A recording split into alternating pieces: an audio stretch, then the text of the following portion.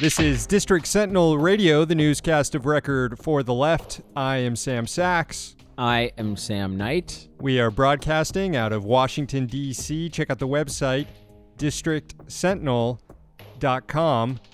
And we've got some breaking news for some real Sentinel heads out there, the folks who've been listening to the podcast since its beginning, essentially, or at least since the Trump administration began and we started doing the daily podcast.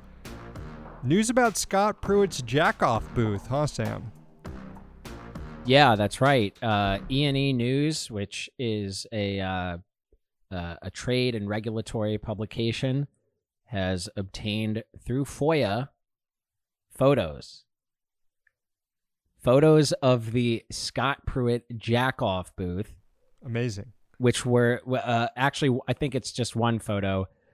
It was taken from his bathroom. So he already had a jack-off booth. But anyway, more coverage of this on Means Morning News this week, because we can't really do anything visual on this show, and we're gonna have to show the photo. So stay tuned for that. Yeah. Seeing other news here, the Democratic data firm Hawkfish, and this news, who knows how this election is going to play out, but just they're putting this out there saying that it could appear like Trump is way ahead on election night, but then he could ultimately lose when all the mail-in ballots come in over the next few weeks, which is just sort of a nightmare scenario of how things might play out post-election. And maybe you can talk me off the ledge here a bit, Sam, but it really seems like it's whether or not Trump is going to decide to play the card, this is a coup, when he loses. I mean, he might win. He might just win the election again, win the Electoral College, in which case that's that. But assuming he does lose, and he plays the "this is a coup" card, what is stopping like 5,000 armed militia members from just descending upon D.C. at once to guard the White House? Is that a scenario that seems that far-fetched given what we've seen in the last few weeks? No, it doesn't actually seem that far-fetched. And it's not like the police would do anything about it. They'd be joining a lot of these people. Yeah, but there is an interesting thing where the Military Times released its presidential poll, and Biden actually has an edge among active duty military members. And it's not that big, though, is the thing. And Trump's support among active duty military members has only gone down like 3 percentage points over the past 4 years. And I assume that the Trump supporters in the military are slightly more enthusiastic than the Biden supporters in the military. But nevertheless, it does seem like that Trump does not really have all that much support within the military. And I think we saw some of that in recent weeks when Secretary of Defense Mark Esper told the president that he was uncomfortable with some of the scenes that have been playing out on American streets, and didn't think that the U.S. military should be involved in this. So it sort of seems like we are a reverse Spanish Civil War situation, where in the Spanish Civil War, I think a lot of the police supported the Republic and a lot of the army supported the fascist coup. So, well, I suppose if we're already describing a scenario in which like the domestic security forces are at odds with our foreign imperial troops, it's already game over. It's already game over. It's not looking. Well, yeah, I mean, it's definitely not looking good. I guess the good news about this scenario is that it has been brought up now 2 months before the election. So perhaps if we get the media talking about how this election will be unique and that we probably won't have a winner on election night because of all the mail-in ballots. If we can get people sort of mentally in that framework, it will be, I think, a little harder for Trump to do something like declare himself the winner and get a bunch of his Boog boys down to D.C. I mean, even if he loses in a landslide on election night, he might still do it and have enough people who would believe it at this point to come down and try to protect him from a potential coup. And yeah, I mean, I think there's still a pretty good argument to be made that Trump didn't want to be president to begin with. He's seemed miserable on the job ever since and is just looking for an exit that saves face for himself. At the same time, I wouldn't discount what having 4 years of absolute power does to an already distorted brain and how it might react in a situation in which it's suffered a massive electoral defeat, if it indeed does. Yeah, a few months ago, I just would have written him off as too lazy and, not determined enough to try to pull something like that off.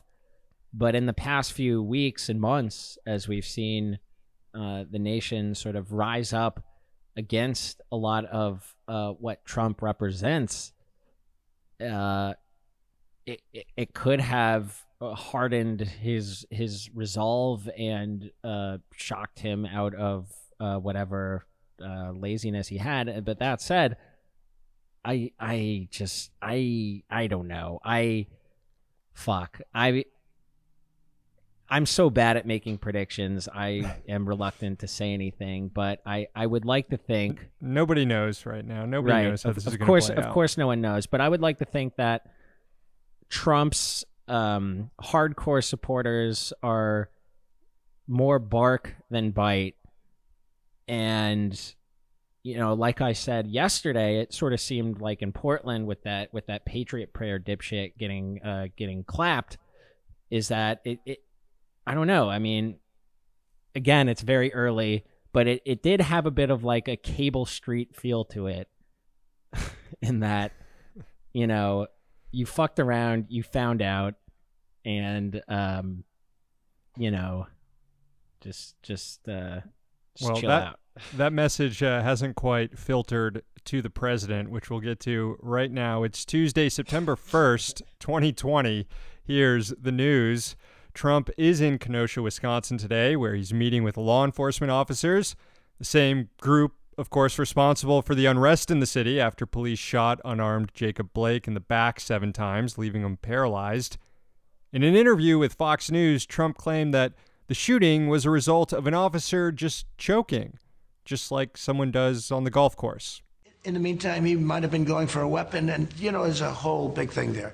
But they choke, just like in a golf tournament. They miss a 3-foot. You're not comparing it to golf because, of course, that's what the media. I'm saying people choke. People panic. Choke. Yeah. Laura Ingraham trying to save him there. On Monday evening, the president gave a full-throated defense of Kyle Rittenhouse, the far-right militia member, wannabe cop who drove across state lines and murdered 2 Black Lives Matter protesters in the streets of Kenosha last week. Looking at all of it, that was an interesting situation. You saw the same tape as I saw, and he was trying to get away from them, I guess, it looks like, and he fell, and then they very violently attacked him. And it was something that we're looking at right now, and it's under investigation. But I guess he was in very big trouble. He would have been. He probably would have been killed. But it's under investigation.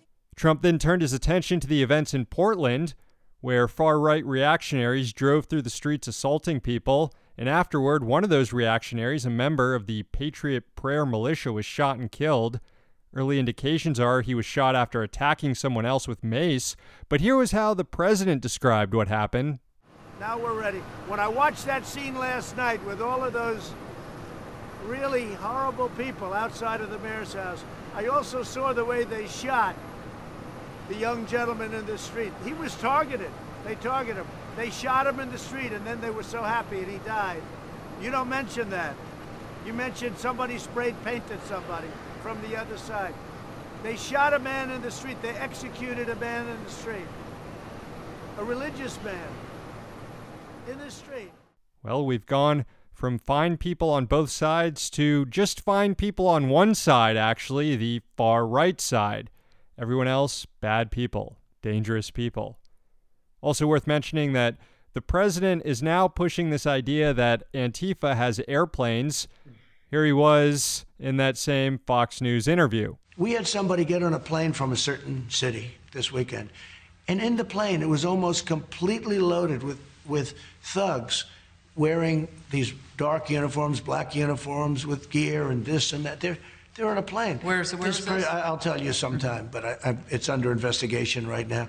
He's left even Laura Ingraham, who is trying to do him favors throughout the whole interview, just completely incredulous. The claim that Antifa are traveling on planes mirrors a viral right-wing Facebook post from several months ago, which according to the president is now under investigation. Also, Senator Rand Paul is trying to subpoena Antifa travel records. He's describing it as an interstate criminal organization. He wants the full force of the government brought down on it. Exactly what you'd expect from a libertarian. They turn into Judge Dredd when some people yell at them in the street. Not much to add here, really. I have no take. We are firmly entrenched in the bad place right now, folks. What is the status of that RICO lawsuit against Antifa? Is that still going on? I could not tell you. You know, if I'm right though, and we've got the reverse Spanish Civil War scenario unfolding, Antifa will have airplanes. Look, if I was a liberal and I believed that Trump was as serious of a threat as I claim he is to be, then, and imagining a scenario that we talked about at the beginning of the show, where he might not vacate the White House and the police would be defending him, I'd be investing in an Antifa Air Force. That might be the only way to dislodge him, folks. I would be much more amenable to working with never Trump Republicans like John Kasich and Jennifer Rubin if they went on national TV and were like, you know what, we gotta arm these Antifa guys. We gotta give them a whole bunch of guns. That almost definitely will not happen. The ties between the Democratic Party and the corporate right are deepening. Today, the biggest business lobby in the country announced that it would back almost 24 House Democrats in November. The U.S. Chamber of Commerce is backing 23 Dems, all of them freshmen, which is no doubt part of an effort to keep the left marginalized should Democrats do well in November. The chamber already burned 6 figures backing the primary opponent that AOC steamrolled, as the Associated Press noted today. The rest of the money it has spent thus far in the 2020 cycle has been independent expenditure backing Republicans, $20 million worth to be exact. The House Dems getting backing from the chamber include Reps Abby Finkenauer and Cindy Axne of Iowa, Andy Kim of New Jersey, Elaine Luria and Abigail Spanberger of Virginia, Sharice Davids of Kansas, Ben McAdams of Utah, and millionaire David Trone of Maryland, and more. And people said that Blue Dogs and the New Democrats were dead. In related news, listen to this bit of messaging from the Democratic Party. Here was Congresswoman Maxine Waters grilling Steve Mnuchin today, pressing the Treasury Secretary on more emergency relief funding for local governments during the pandemic. On city and states, there has been some reference to police and fire, and there's a lot of discussion about the funding of police now. Don't you understand, for those people who are worried about the funding for police, as this whole discussion takes place about defunding, that to the degree that you are not agreeing on city and state funding, that you are in essence defunding the police and the fire. We don't have a left-wing party in this country, just a right-wing party and a center-right party. At least when Jeremy Corbyn lamented the lack of money for cops, he would also say things like nuclear weapons should be abolished. Number of coronavirus cases in the U.S. is over 6 million now. More than 183,000 people have died. Cases are still increasing in at least a dozen states. And yet, in today's hearing on Capitol Hill featuring the Treasury Secretary, you'd barely know the pandemic and the lack of assistance from the government during it are responsible for the current economic meltdown. Instead, according to Secretary Mnuchin and Republican Congressman Jim Jordan, everything would be fine if it weren't for pesky Democratic governors keeping their states on lockdown just to stick it to Trump. I believe there's no question that the reason we have unemployment is that certain states are not opening up and that there are issues. Obviously, some of that has to be balanced with the medical issues appropriately. But yes, we would expect unemployment to drop significantly between now and the end of the year. Yeah, and it's largely Democrat states. I mean, Democrats keep their states locked down and then they complain about unemployment. You sure about that, Steve? Because a lot of doctors are waiting in horror about what the pandemic does when the weather cools down and how our healthcare systems handle COVID during flu season. Also, economists are predicting as many as 40 million people could lose their homes by the end of the year. But Steve Mnuchin says everything will be fine. He's a modern-day Andrew Mellon. There's new data on U.S. assets in the Cayman Islands, a known tax haven and the top foreign destination for U.S. portfolio holdings. In 2018, at the year's end, U.S.-based portfolios held some $1.74 trillion in equity based in the Cayman Islands. That total increased to $1.96 trillion at the end of last year. That's according to the preliminary results of an annual report released yesterday by the Treasury Department. The next largest destination for U.S. investors is the UK, a country with annual economic output 500 times larger than that of the Cayman Islands. Japan and Canada, two of the United States' top 4 trading partners, rank 3rd and 4th on the list. All in all, U.S.-held foreign securities increased by almost $2 trillion last year to $13.1 trillion from $11.3 trillion.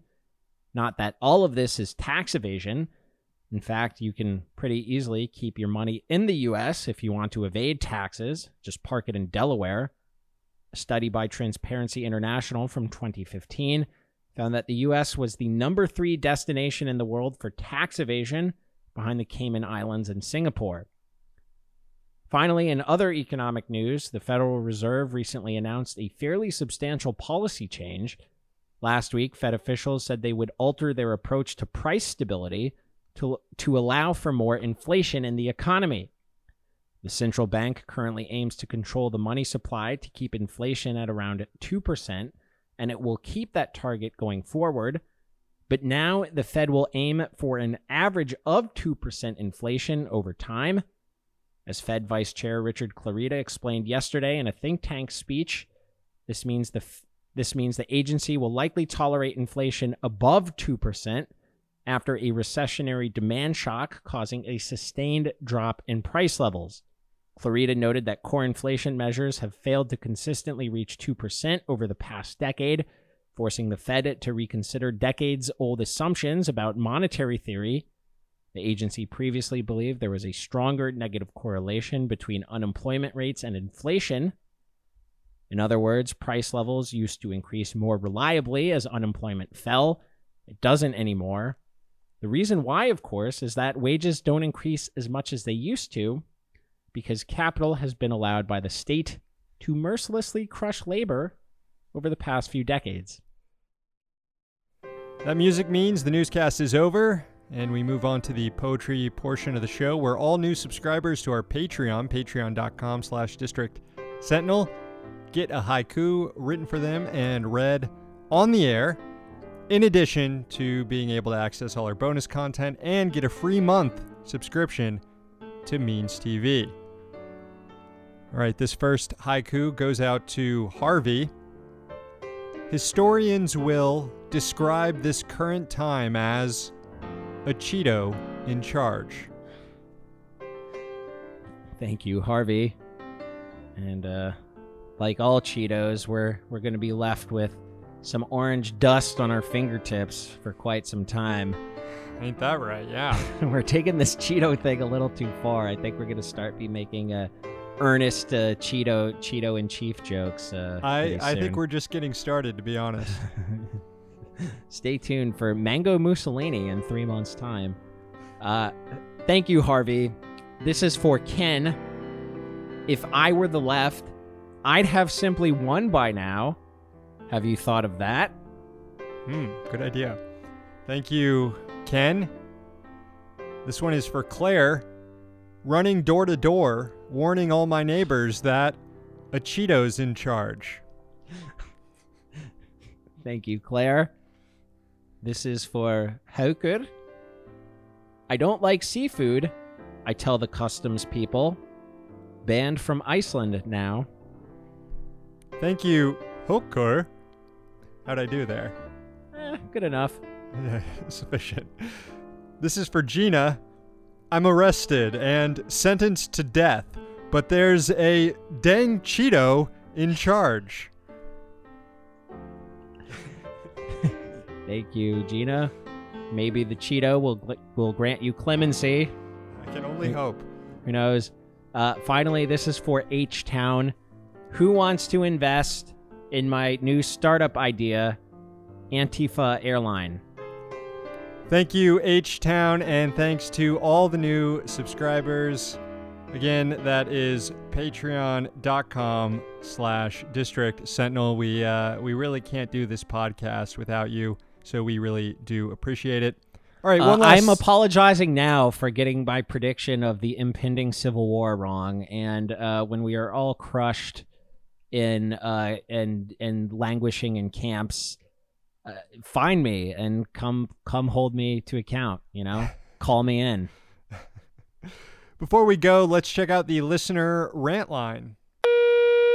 Hey guys, it's White Sox Lex, and I wanted to call in with an update on the Putrid Pundit Invitational over at Awful Pundits and at patreon.com/awfulpundits. We're now in the second round, and so I really wanted to give you the favorites from each quadrant. In the Southwest, Tim Pool has really emerged as a dark horse favorite. In the Southeast, Charlotte Clymer, probably the strongest pick to win the entire thing. In the Northeast, I think Michael Tracy, a very strong challenger, but also 16 seed Rick Wilson is a Cinderella story to watch. And in the Northwest, Chuck Todd, what else can you say? So, there's a Cheeto in the White House, and we're going to keep our self-esteem up, and we're going to Awful Pundits to vote. So that is the update from a White Sox Lex. Peace out. Thank you for the call there, Slater. More and more people are saying it.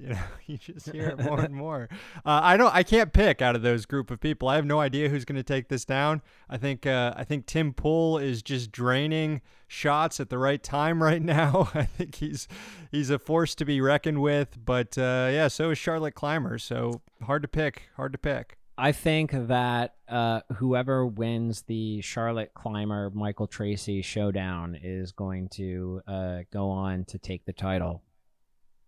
It's a good prediction right there from the guy who makes awful predictions. That sounds like a good one to me. That's the show. Call the rant line 202-684-6108. Leave a message. We will play it on air. We've got a brand new Chip Chat coming out tomorrow where we talk about DC Mayor Muriel Bowser, typical Democratic mayor actions when it comes to the police. And then we've got a brand new Means Morning News on Thursday. We're interviewing Gloria La Riva and Cooper Caraway, labor leader. And back on Friday with a new Garbage Can show. We're here in DC, so you don't have to be.